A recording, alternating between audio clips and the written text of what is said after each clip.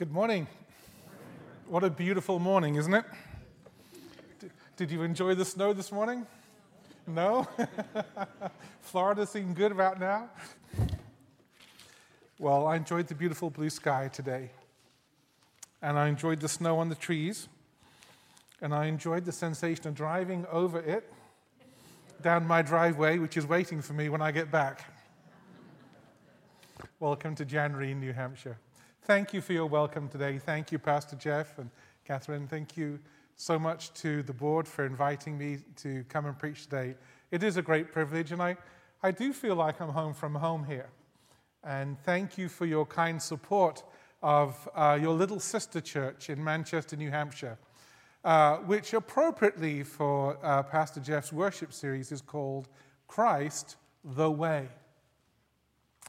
And so many people emphasize the word "the" in that and the exclusivity of the Lord Jesus Christ. And that's right, and that's fair, because Jesus said, "I am the way, the truth, and the life." But I've always meant to emphasize the word "way." And I was hoping, and some people sometimes get this, that the name of our little church would remind me that Christianity is not something that we do, and it is not a coat that we put on, or a set of mental ideas that we have to give assent to, like a creedal statement.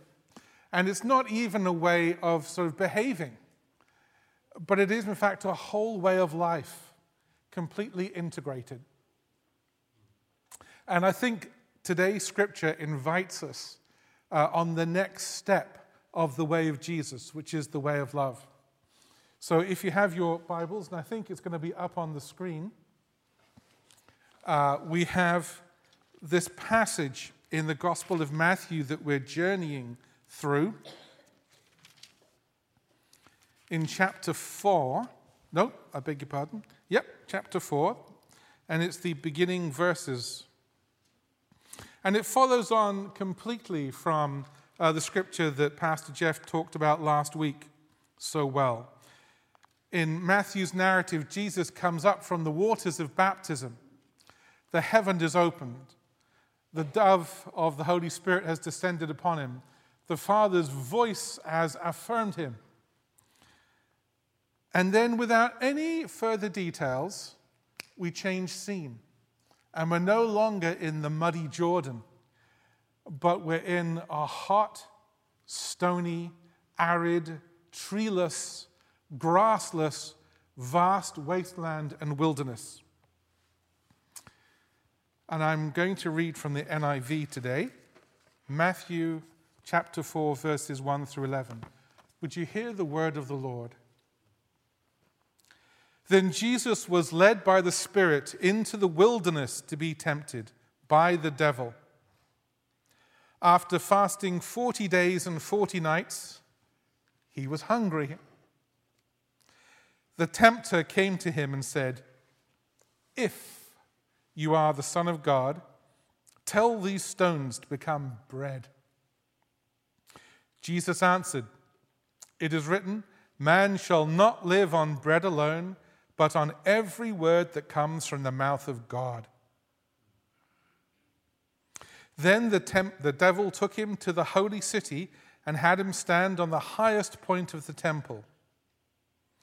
"If you are the Son of God," he said, "throw yourself down, for it is written, 'He will command his angels concerning you, and they will lift you up in their hands, so that you will not strike your foot against a stone.' Jesus answered him, 'It is also written, do not put the Lord your God to the test.'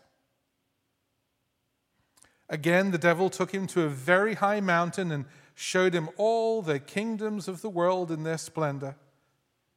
'All this I will give you,' he said, 'if you will bow down and worship me.' Jesus said to him, 'Away from me, Satan, for it is written, worship the Lord your God and serve him only.' Then the devil left him, and angels came and attended him. Thanks be to God for his word. Amen? So what do you make of that? What do you make of that? Any suggestions? What struck you today from this extraordinary piece of writing? You can shout out. I don't mind. Say again? With God, all is possible. Amen. Thank you. Good message. Anything else?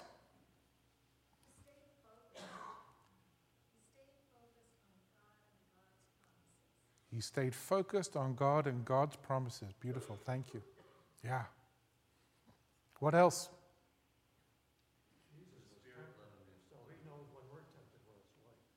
Jesus was tempted so that he knows what it is to be tempted. He can join in our experience and empathize with it. Yeah, thank you. Over here. Yeah, isn't that interesting? The very Spirit that just descended on him as a dove said, right, plan B, off we go. Or part 2, I think, off we go. Yeah. He does, and is perfectly able to misquote it, misapply it, and construe it out of context. There's a great sermon series right there. How to misuse Scripture well to defeat God's purposes by the devil. Thank you. Yes. When Satan tempted him with the word, he used the word against it. Yes. Isn't that interesting? The rightly proclaimed, rightly used, in context word defeated the wrongly used word. Wow. You could get into some church history there, right? Thank you. Yeah. This is great. I don't even need to preach this morning. Keep going. What else? Now there is where I want to dwell today. Thank you, Serena. Satan was testing and trying to unravel at the ends Jesus' sense of identity and who he was. Beautiful. Thank you. What else? Satan offered Jesus something he already had. Oh, tell me more about that. When he brought him to the top and showed him all of the kingdoms of the earth and said, if you bow down to me, I'll give you all of these. Yeah. And that was already what Jesus had. And so everything the devil offers us is something that Jesus can give us. Isn't that interesting? He's just a counterfeiter, right? He can give us second-grade merchandise. Actually, it's not even that. All right? It's like the fake iPhone, that you know is going to last you 2 weeks instead of whatever the most super-duper iPhone today is. Yeah, lovely point. Thank you. Good word. What else? There's so much in this passage, yeah.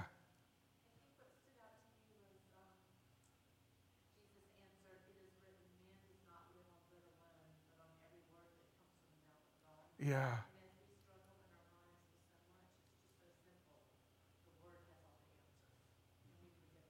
Yeah.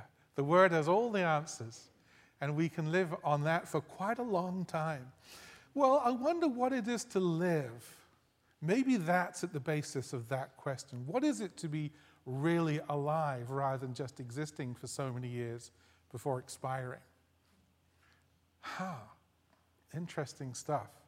The theme tune of our little church in Manchester, and we sing it almost as a mantra sometimes, is Seek ye first. You know the song? Seek ye first the King. And that second verse, man cannot live by bread alone. It's a good word. Thank you. Wow, you've seen so much. Is there anything else you'd like to highlight today? Isn't this a multi-threaded weave, and we can lift up individual strands and see them and apply them? This teaching really is laid out in a kind of Hebraic, midrashic way. What Matthew is trying to say to us at this point in his gospel is, I am establishing the fundamental precepts of the Christian message. And his readers, the first readers, didn't even know it, but there's like the Sermon on the Mount is just about to arrive for them. But before you can even hear that world-changing words of God coming from Jesus' mouth, you have to know who this person is. And Matthew is establishing that in these early chapters. And we can sit under this teaching here in Nashua in the 21st century and recontextualize exactly the same truths. Why? Because human nature hasn't changed 1 millimeter, 1 angstrom, 1 smallest amount over the last 20 centuries. I bet if we were all able to go out to lunch together and I could really get to know you better today, and if I heard the themes of what you were struggling with and what you need to be victorious in the next 10 minutes, 10 days, 10 weeks, 10 years, it wouldn't be that different from what I am too. There's a sort of a common shared experience of human challenge and brokenness that we all share. Would you agree? And if we were to just look at that, because God does look at it all the time, all the day, in our hearts, in our relationships, our marriages, our families, our friendships, our businesses, our churches, our society, good Lord. What a great word this is, by the way, Pastor Jeff, for you to lead us in the way of Jesus. In New Hampshire, in a year in which we have the primaries coming up. It's like every 4 years we go through this collective anxiety where you just know it's coming. It's like winter is coming, right? And everyone's going to fall out with each other. We're all going to hate each other because people who are on this side of whatever question it is or that side of whatever social issue all have to claim their ground and point their finger and say rude things about the other person. And we just have to, I just love the year after the presidential elections best. There's like one good year out of every 4 where we don't feel it necessary to draw lines and point fingers and feel badly and be polemic. But I wonder what God makes of all this, by the way. I wonder which year is his favorite year out of the 4-year cycle. Jesus was given 3 gifts at his baptism. Pastor Jeff touched on this last week, and I want to remind you what those 3 gifts are, because they correspond to the 3 temptations of the devil, which in turn correspond to 3 great challenges that we have. And if we can connect those things together, I think we'll get the best blessing today out of this word. So here we go. The heavens opened over Jesus. What a gift from his fellows in the Godhead. Secondly, the Holy Spirit descended on him, and it was said that it looked like a dove. I have no idea what that really means, but I like it. Thirdly, words of identity and affirmation were spoken over him. You are my son.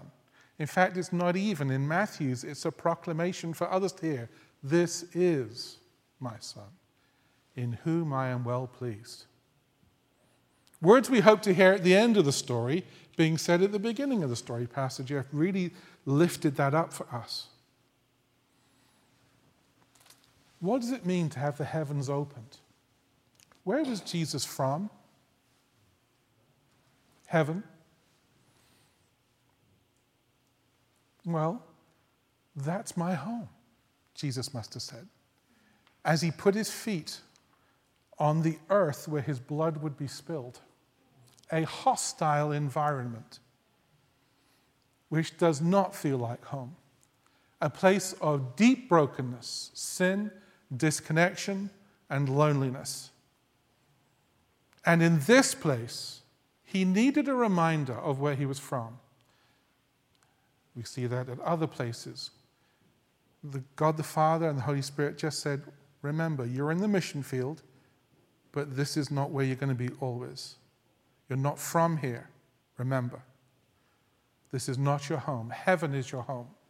And your job is to create this thin space, as the Celts used to say, where the clouds can part and you can see that heaven is in fact always connected to earth. And at the end of the story in Revelation, what do we get? A new heaven and a new earth integrated together, seamless, without a break between them. Wow, there's a beautiful message. Hold on to that. Your identity as those who have bowed the knee to Jesus, have walked through the waters of baptism and take his name as Savior and trust him. Your home is in heaven integrated with earth. It's not on an earth disconnected, separated artificially by broken relationship from heaven. If we as people can affect our communities and our relationships, it's when we live like heaven and earth are one. Perhaps that's enough for us to walk away with today. But wait, there's more. The Holy Spirit descended on Jesus. We're not in this alone. I love the Trinity.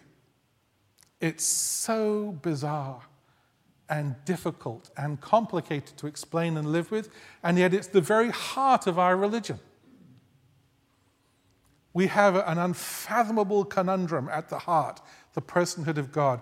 And it's great that we notice there's intrinsic community in the Trinity, because we are made for connection and community and relationship. And life has no meaning except when we're held in a web and context of meaningful, nurturing relationships. It's where we thrive.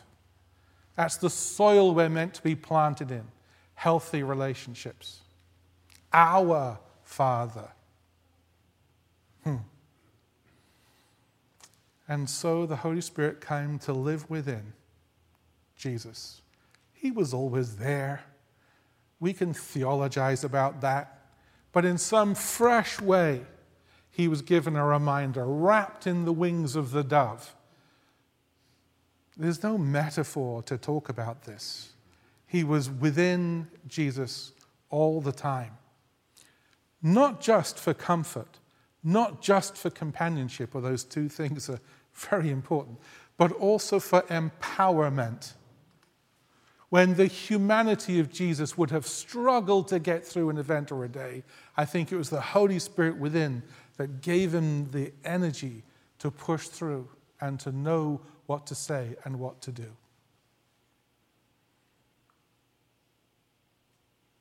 Thirdly, the word of affirmation.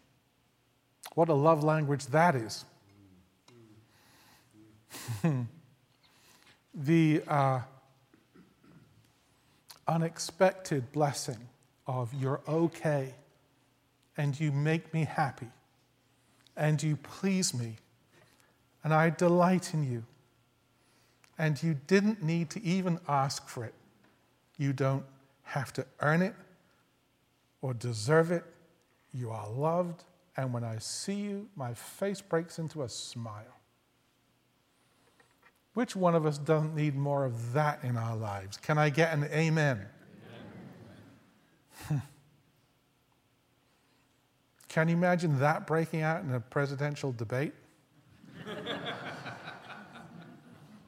Wow. Glory. Come, Lord Jesus. Amen? Even soon, come, Lord Jesus.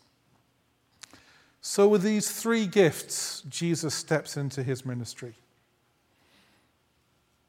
And he does something that the early church fathers and mothers did when the church became icky and tied up in worldly stuff and persecution. They did the most radical thing. They headed out into the desert, not to become separate from the church, but to pray for the church. And Jesus took a retreat. He did it a lot. He did mini retreats when his circumstances couldn't allow. Now, you probably can't take 40 days off work. I don't know about you, but I sure can't. So I can't go heading into the desert for 40 days. So what does this passage have to do with me? Well, we can read it metaphorically. In every journey, you need to get ready. Amen? You need to prepare. So we're on the way of Jesus. We know who our Father is. We know where our home is, and that's the place we're trying to get back to. And we have God's presence for companionship. And now the next step of the journey is to simplify. Get rid of the junk, drop the excess baggage, and reduce our focus. We are limited as human beings. We can only do a few things well. If we try to do 10 things, we'll do none of them well. But if we have one thing to do and we can focus on it exclusively, we'll achieve it.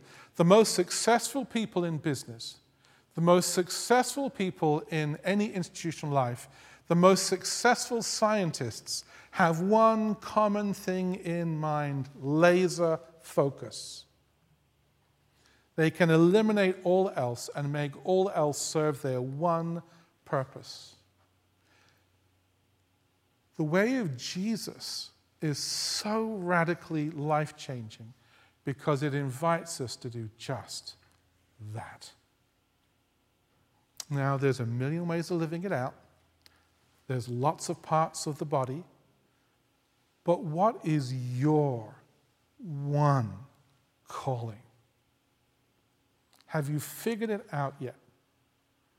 And if you have, are you constantly monitoring it to stay on track and on focus?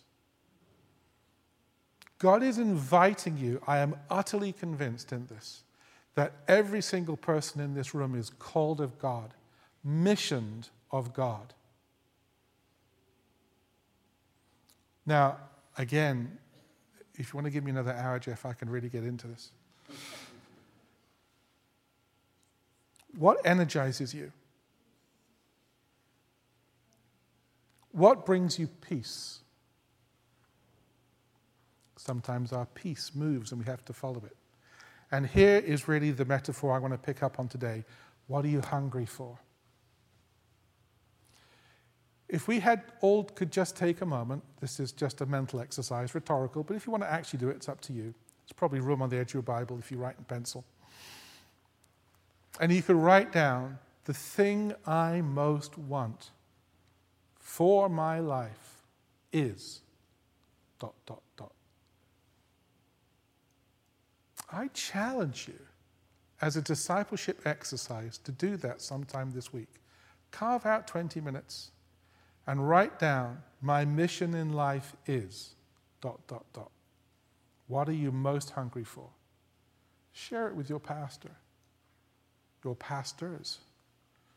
Wouldn't that be a wonderful gift to them to pray for you and help you in your mission? With great British understatement, the scripture says he didn't eat for 40 days, for 40 nights. And then he was hungry. I love that. And he was hungry. Satan is the father of lies. He is the liar. Even his name means liar. And he told Jesus 3 lies. He's good at this. And you can connect it back to Adam and Eve, right? It's funny how food was involved in both of those. I can really resonate with that. Are you hungry, Jesus? Just imagine that nice, warm, wafting smell of bread. Oh, just imagine it breaking. Ooh, see the bread tearing apart. Sniff that, get it? Oh, that's really good, isn't it? Bet you're hungry. Bet you could just say, hey, stone, turn into bread. And Jesus could have done that. In fact, I think he could have done better than bread. Good bread's really good. Just like he said to Eve, pretty good fruit on that forbidden tree over there. Looks pretty tasty. Little did he know he was talking to the bread of life. I mean, duh. This is the amazing thing. Jesus is the bread of life. And he's saying, fancy some bread? I mean, what don't you get, Satan?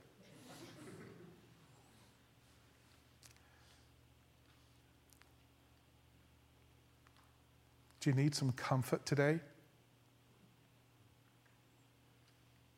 Do you need some good bread?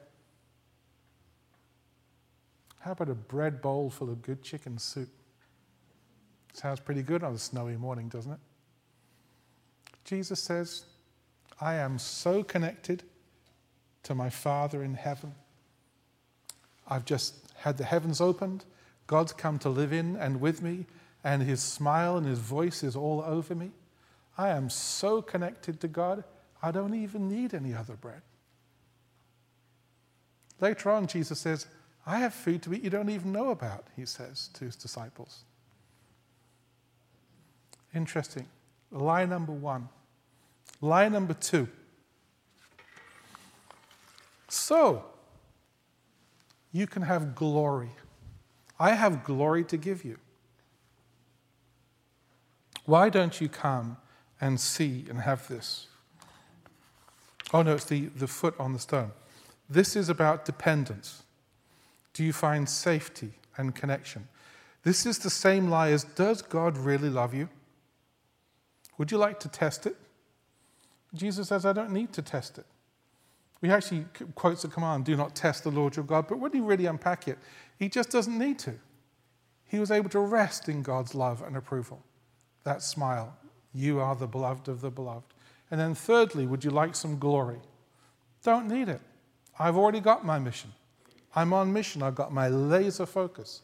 I know my way home. My mission, Jesus is thinking, is to reunite heaven and earth by clearing away everything that stands between people and a healthy, reconnected, nurturing, life-filled relationship with God. Henry Nouwen distilled it in this way. He says there are 3 lies in life. The first is, I am what I have. The second is, I am what I do. How many working men fall into that ditch? Third, I am what other people say or think about me. Those are 3 pretty good lies, right? So here's the challenge. Which of those 3 do you believe today? Which 3 are shaping your life instead of the truth?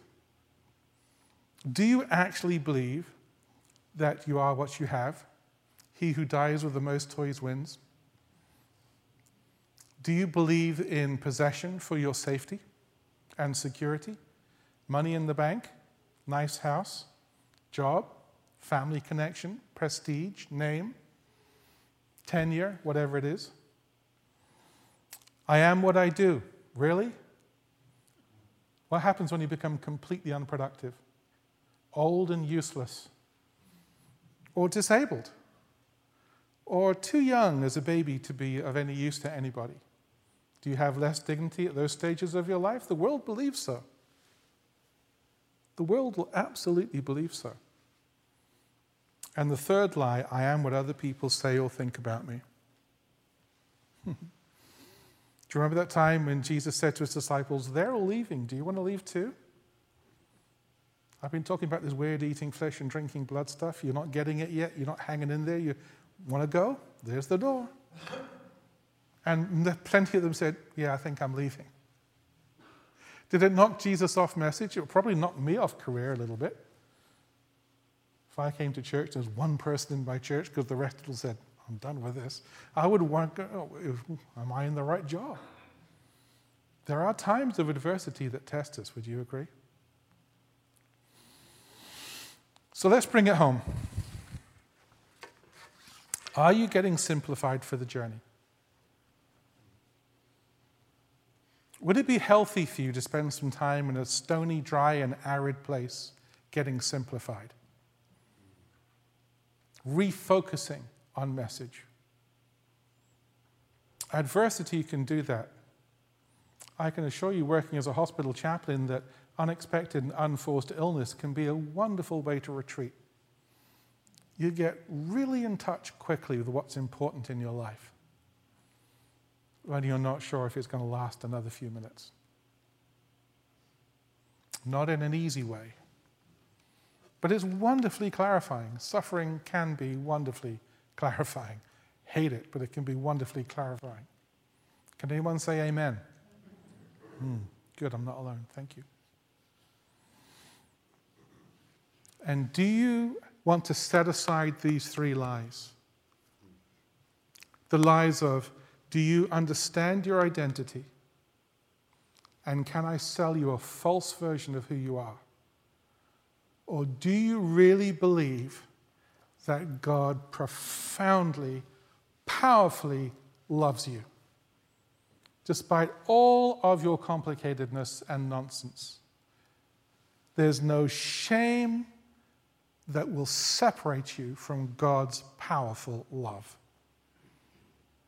None of your secrets, none of your past can ever stop God from just delighting in you.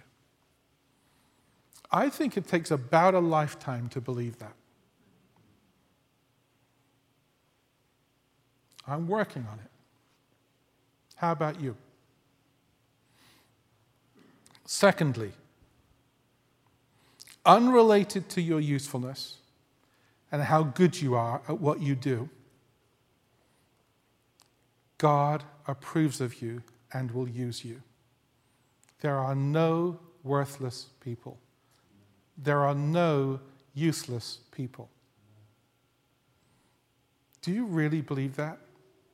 Because there will come a day when you're no use to anyone else.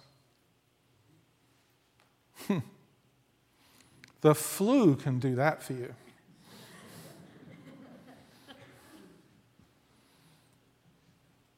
And yet, even then, Jesus takes pleasure in you.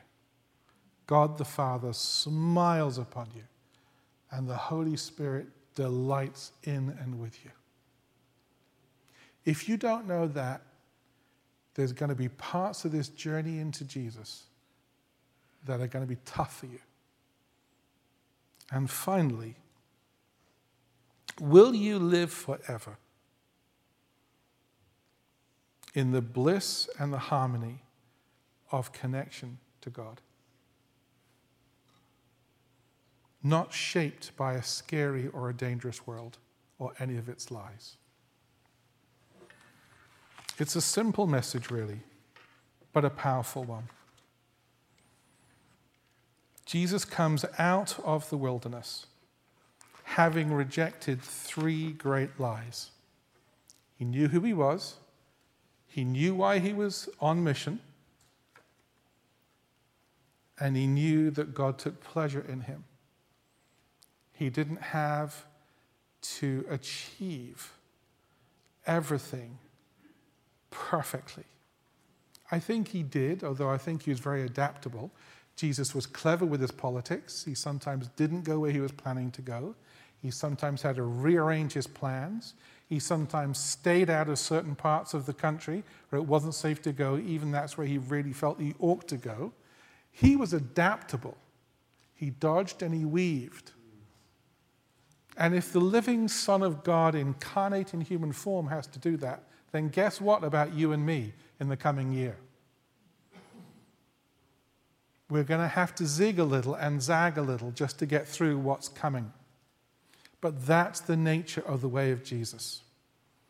Adaptability is a holy virtue. And not being knocked off message, keeping the main thing the main thing. May I pray with you? Would you join me in prayer just for a moment before I hand this back to Pastor Jeff?